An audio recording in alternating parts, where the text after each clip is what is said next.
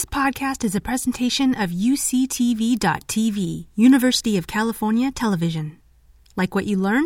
Help others discover UCTV podcasts by leaving a comment or rating in your podcast app. We will first start off with Dr. David Lohr, who is Professor of Pediatrics, Division of Child and Adolescent Psychiatry and Psychology at the University of Louisville School of Medicine, and Medical Director of Department of Community-Based Services, Kentucky Cabinet for Health and Family Services. Dr. Lohr will discuss the deprescribing of psychotropic medications. Thank you, John. It's a pleasure to be here. And we're going to talk about deprescribing. It's a concept that I've been working on for several years, studied the rates of psychotropic medications in children. I've worked in the Autism Center at the University of Louisville and have been progressively looking at the use of these medications now throughout the state. And so we have a team of people that have made this project happen, and I've got them listed here. We're from the University of Louisville School of Medicine, Norton Children's Research Institute, and I'm with the Kentucky Department of Community-Based Services. And our disclosures are here. I will be talking about brand names and non-FDA approved indications due to this talk. So we hope you gain knowledge about the concept of deprescribing of psychotropic medications. It's a concept that's known in the geriatric population, but is making some roads in the pediatric population and adults. I hope that you'll understand the process of how a deprescribing intervention takes place and feel a sense of the potential risk and benefits in this population. We do know that children are treated with psychotropic polypharmacy. Certainly you see this in autism, intellectual disabilities, and certainly in the children in foster care population that I work with now. And deprescribing addresses a more rational approach to this. So I feel like it's a common sense approach. I will say that we need evidence, and I hope that this talk can lead to some evidence-based practices in research developing. So when you think about children and medication, I think it's important to realize that when you're in the office with a child, it's not just you, the child, and the family, but it's the people and their families. It's where they come from. We represent mental health services a great deal, but they may have involvement with a lot of different services, social services, the school districts, parents, work. All these things contribute to outcome, quality of life, and longevity. So actually what takes place in the office sometimes may not have a lot of impact on the longevity and quality of life, things that we're really looking for. And so the systems of care approach is very important as a philosophy to complement deprescribing. A little bit of background, and I chose autism as an example of the population that we're working with. So we know that polypharmacy is common in autism, children with autism. And this study looked at rates from 2014 through 2019, and pretty consistent throughout this time period. 40% of children in this population with medication were prescribed one drug, and the use of two or more drugs ranged between 28.6 and 31.5%. But you see higher numbers of drugs at about 10%. And gives you a sense these are teenagers, mean age is 14.5. And that gives you a background. So polypharmacy is common in children with developmental disabilities. I feel like they're a vulnerable population. And you know that when you are addressing irritability or problem behaviors in this population, you can borrow again from literature on autism, this algorithm that was published in Pediatrics in 2016. It guides you in your evaluation and assessment of these kids. And if I just can walk you through this, okay, so you're hearing a child with irritability, problem behavior. First, you look at safety. You look at their history of functioning before and after this onset, kind of the change, what's different. With the family, you prioritize behaviors that you want to focus on. What are the most troubling things? And importantly, you look at all potential contributors to irritability and problem behavior. And I want to focus in on this a little bit more because it's important as you start to deprescribe, you're going to be thinking about the course of illnesses. So you want to think about, are there any ongoing medical problems like constipation or insomnia? What's the function of the behavior? That's an important thing we should all be familiar with. What is the function of the aggression? Does it relate to communication difficulties? Is it sensory? We always have to remember the child is part of the family, who's part of the environment. What are the stressors affecting this system? Is there any inadvertent reinforcement of this behavior? For example, if a child is having problem behavior, would a parent or a caregiver reward the child with food to help them stop the behavior? And finally, are there any co-occurring psychiatric conditions? So these things guide us in thinking about the use of medications in this population, the development of a treatment plan, but also it guides you with deprescribing. So I mentioned deprescribing a little bit. What is it? So it's a structured approach to treatment. We're trained very well in our background with how to start medications, informed consent, risk benefits, but we don't get much training on how to stop them. So it's really left to everyone's own clinical experience, wisdom, the art of medicine to understand, how do we stop medications? So deprescribing is a systematic approach.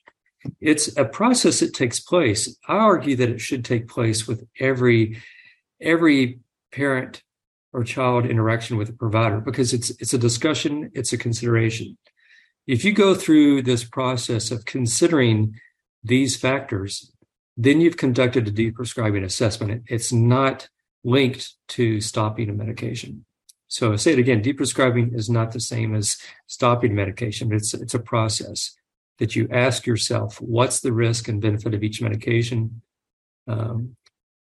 Is the child on a minimum number of medications at the right or minimum effective dose? Medications are studied for periods of time. We don't know often what the long-term effects of some medications are. If you're treating a depression, there's a time to this. Just like a sore throat, you don't continue antibiotics forever. The same thing with medications for antidepressant, for depression or anxiety, even antipsychotics for irritability. Things change. And importantly, it involves youth and family voice. So that borrows from the systems of care approach, that you consider the values of the family and the youth, and you work to meet needs together. So a little bit about our deprescribing project. Our unit received funding for this a couple of years ago. And in addition to tracking updates on medication rates, we provided awareness and training on deprescribing throughout the state and nationally. And we developed these materials, some of which I'll share with you today, but they're available by the use of this website and the QR code, freely available. We wanted to make these available for broad uptake, and we distribute them as much as possible. So this presentation is an ongoing effort with this. If you look at the website, you'll see some PDF materials similar to this. These are short tip sheets to providers with a QR code that introduces deprescribing, tells us what it is, and talks about why we might want to do this. And it asks you to, as a provider, when should you consider deprescribing? When does this make sense? And again, you'll hear examples of this, but if things are better, or if the child happens to be on a lot of medications, any child under the age of 6 on medications, we should be thinking about this.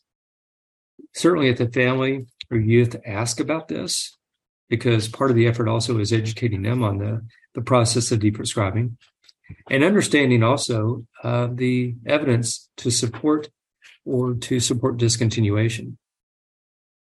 And then there's general factors on how to deprescribe, guidelines, and some more specific guidelines, medication related.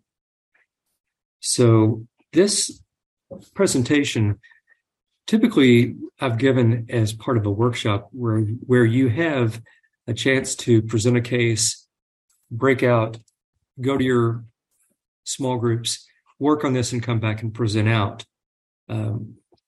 Due to the nature of the time, I'm going to guide you through a facilitated case. So in your mind, be thinking about this. So this is a real case that I monitor now as medical director for our child welfare department. But this is a 5-year-old male with a history of hyperactivity, aggression, and tantrums. This is a long history since the age of 1. He's got some concerning developmental factors, a lack of social engagement in preschool. He fixates on cars. He is disturbed by loud noises, things like flashing red lights. He has trouble with sleeping. Developmental history is notable for a possible history of exposure to drugs. We don't know for sure. His mother did admit to drug use, but we just don't know how much during pregnancy. And the child has an educational plan, which has identified some fine motor issues and sensory issues and a cause for occupational therapy. The child entered the child welfare system 2 years ago due to some reports of neglect and mother's substance use. Mother is involved in substance use treatment programs that specialize in young parenting mothers to try to help them maintain and keep sobriety and return to family. So the long-term goal is still return to parent. But the diagnoses so far are ADHD, possible autism disorder, and history of neglect. And these are the medications this child is on. Extended release methylphenidate, 20 milligrams a day. Guanfacine extended release, 3 milligrams per day. Clonidine, 0.2 milligrams at night. Trazodone, 50 milligrams at night. And risperidone, 0.5 milligrams BID. So we just made a referral to a developmental behavioral pediatrician who's going to be evaluating this child. And so you can imagine, what would you do if you're faced with this child in foster care? And so to take the deprescribing approach, you would talk with the family about each of the medications that are being taken, try to understand who prescribed it, what are each of these medications for. Think to yourself, how long does the child need to take it? So when you do this, you consider what is the natural course of the condition, what are the benefits and risk, how could this be helping or causing side effects? So this is a very similar process to informed consent, but it's on an ongoing basis. So I would typically send you out and ask you, okay, what more information do you want? What do you need to know to help make this decision? And I might expect you to consider things like a sleep study, a formal evaluation for autism, a psychological evaluation. Those would all be appropriate things.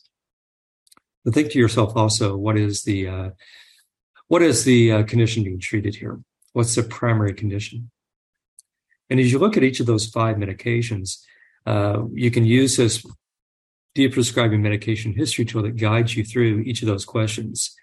It's available. You can use it. You can use it verbally, or you can use it in your head if you'd like to. But asking yourself in each of these situations, where do these medications, where do each of them fit in? What's the course of illness and the role within the overall care? And as I say, it's an ongoing process. Each visit, perhaps every so often, to take care of this.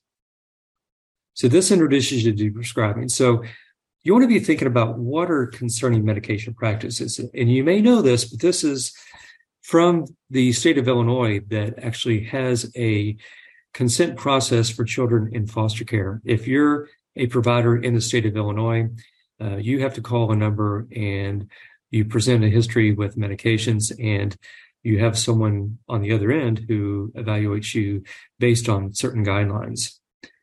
My sense, and what I hear about in California, where many of you are from, is that if you're prescribing a medication for a child in child welfare in the state of California, you actually have to go through a judicial review. So we don't have anything like that in Kentucky and in many states across this union. But think about the concerning medication practices that may be here. So one is too many. And I consider this to be 4 or more medications prescribed to any child, 3 or more to a younger child. I wouldn't apply this to stimulants, long and short acting, so you get the idea. Any prescription of a medication to a child less than 4 years of age is a concern because I feel like there are a lot of non-medication factors that you can operate and try to prevent deterioration, like working with parents. If you see a medication that's similar type, we saw that in the case of JT, 2 alpha agonist and at least 2 medications possibly for sleep. If you get a history or you find yourself in a situation where you're making changes of medication where you don't have a good sense of this, and we've all been there, so it's no fault of anybody if you find yourself in a situation where you feel like you're getting into a progressively difficult situation, or if you don't have a clear understanding of the diagnosis, that's a concerning medication pattern. Or if you look at the medications and you say to yourself, I'm not really treating effectively with high enough doses or low enough doses, or too low, you can adjust the doses. So that again is part of the deprescribing assessment. So in the case of children, you ask yourself, so is this the right time to describe or deprescribe? Are you seeing these concerning medication practices? Or is there a change in the child's life? In JT's example, what if he's in a foster home that suddenly gives him the safety and security that he needs, or he gets involved with rehabilitative therapies that make a difference? He may not need the same number of medications. Or if you see a child getting better, it may be a time to deprescribe. We see some children that they're on 5, 6, 7 medications, but they're still having problems. So what do you do then? What does it make sense to add an 8th medication in this case? Or do you need to go back to your formulation and ask yourself these questions? What are you treating? Certainly, if you have a child who has a health problem, such as pregnancy, seizures, you reevaluate the medications. So there are some caveats specifically to deprescribing in children with intellectual disabilities, autism, or other their developmental conditions. The first is that there's very little evidence of efficacy in this population. It's limited to a few medications. You've got FDA-approved indications for autism, for risperidone and aripiprazole. That's it. You have drug trials that show that risperidone is useful in intellectual disability and disruptive behavior. There are concerns that medications used to treat depression and autism may actually be contraindicated. And generally, if you treat ADHD symptoms, diagnoses in children with autism, you find that the medication stimulants have about half the efficacy and a higher incidence of side effects. So you can still get some benefit, but it's a little bit harder. If you see a child with side effects, it may be important to think about it. And in this population, you worry about the anticholinergic load because, in my sense, that can lead to constipation or other medical problems, trouble processing. Sedation is another big problem that you sometimes see. In this population, we want to be sure, are they getting the therapies? Are they getting behavioral therapy, applied behavioral analysis, speech therapy, or occupational therapy? In some cases, has a functional behavioral analysis been taken to understand what the purpose and the function of this behavior might be? And as always, awareness of youth and family voice is important. So in this population, and in this case, let's say, these are the medications. Ask yourself, what are the indications for each of these medications? You have a 5-year-old child, and there's some hesitance in diagnosing ADHD in a population this young, because to diagnose ADHD, remember, you need to have symptoms in 2 or more settings. And in young children, you often only have one setting of report that's coming to you. So in child psychiatry, we see a big jump in the numbers of children with ADHD after they go into kindergarten and 1st grade.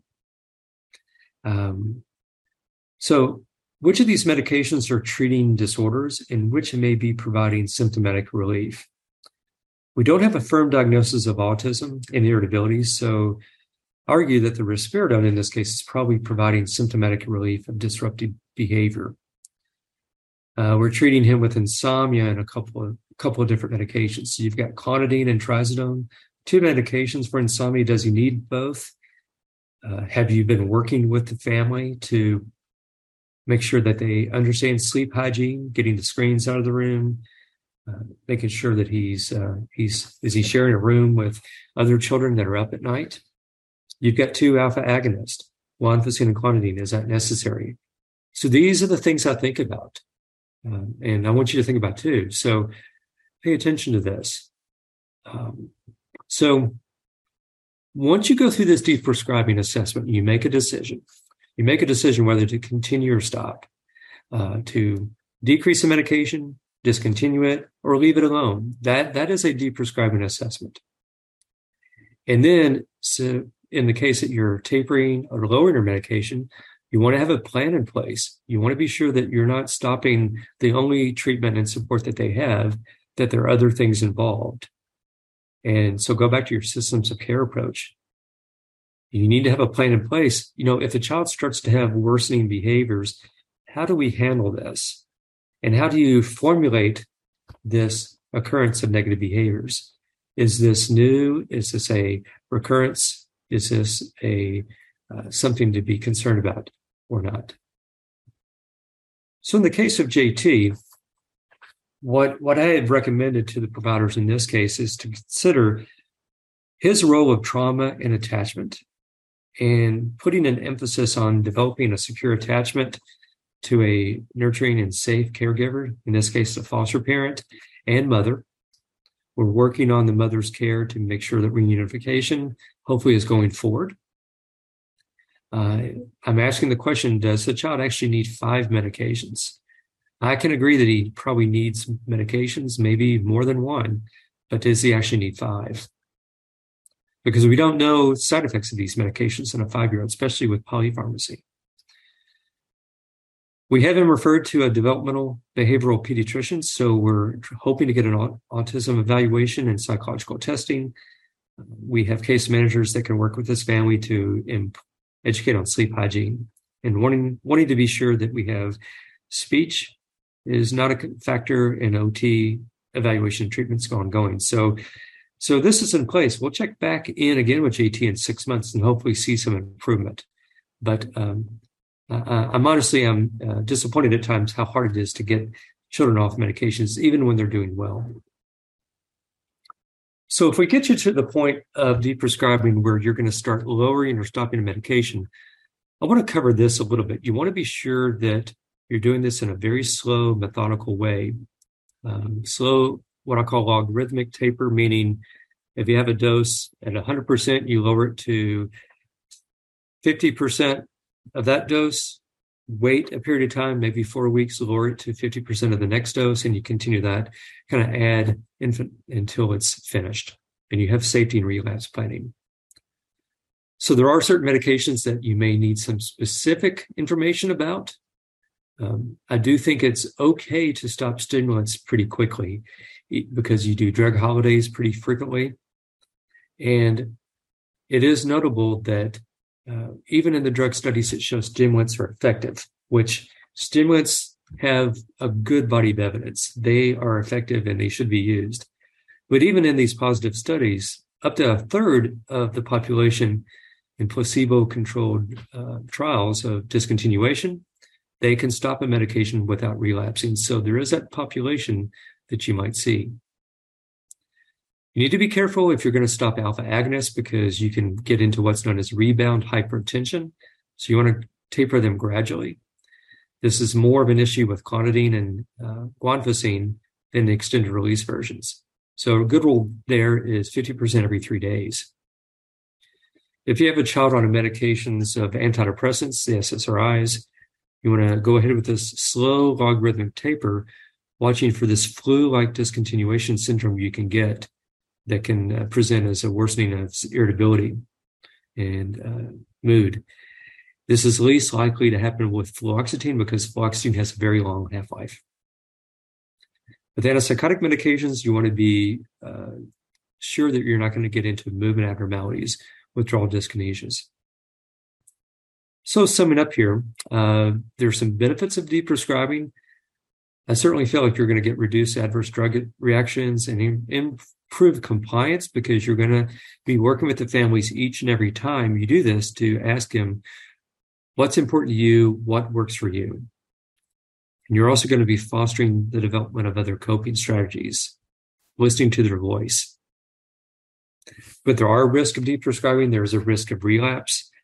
And certainly in the certain populations like foster care, you want to try to protect their placements because every time you lose a placement, that's traumatic to a child as well.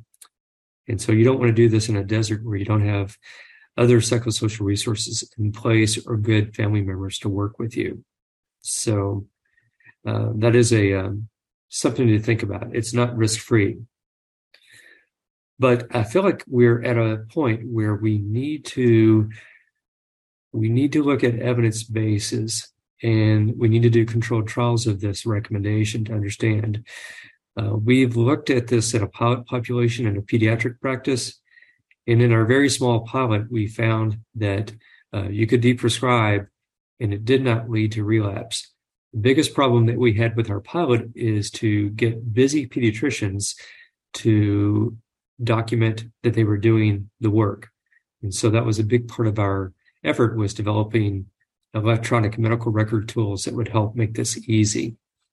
So in summary, I hope you understand that deprescribing is a discussion between you and your patient and family about the medications that you're taking, what they're used for, should you stay on them, you're thinking about should you continue them or stop them. And if you do that itself, that's a deprescribing assessment. You're going to be looking at the risk and benefits of these medications, and in some cases, you're going to be leaving them alone. You may decide to lower the medications and make sure that you do so safely. So there's a website with a QR code that you can use to help do this in a safe way. And I listed some references, some of the articles that I presented today. So I'm very happy to have brought this to your attention. You've been listening to a podcast by University of California Television. For more information about this program or UCTV, visit us online at uctv.tv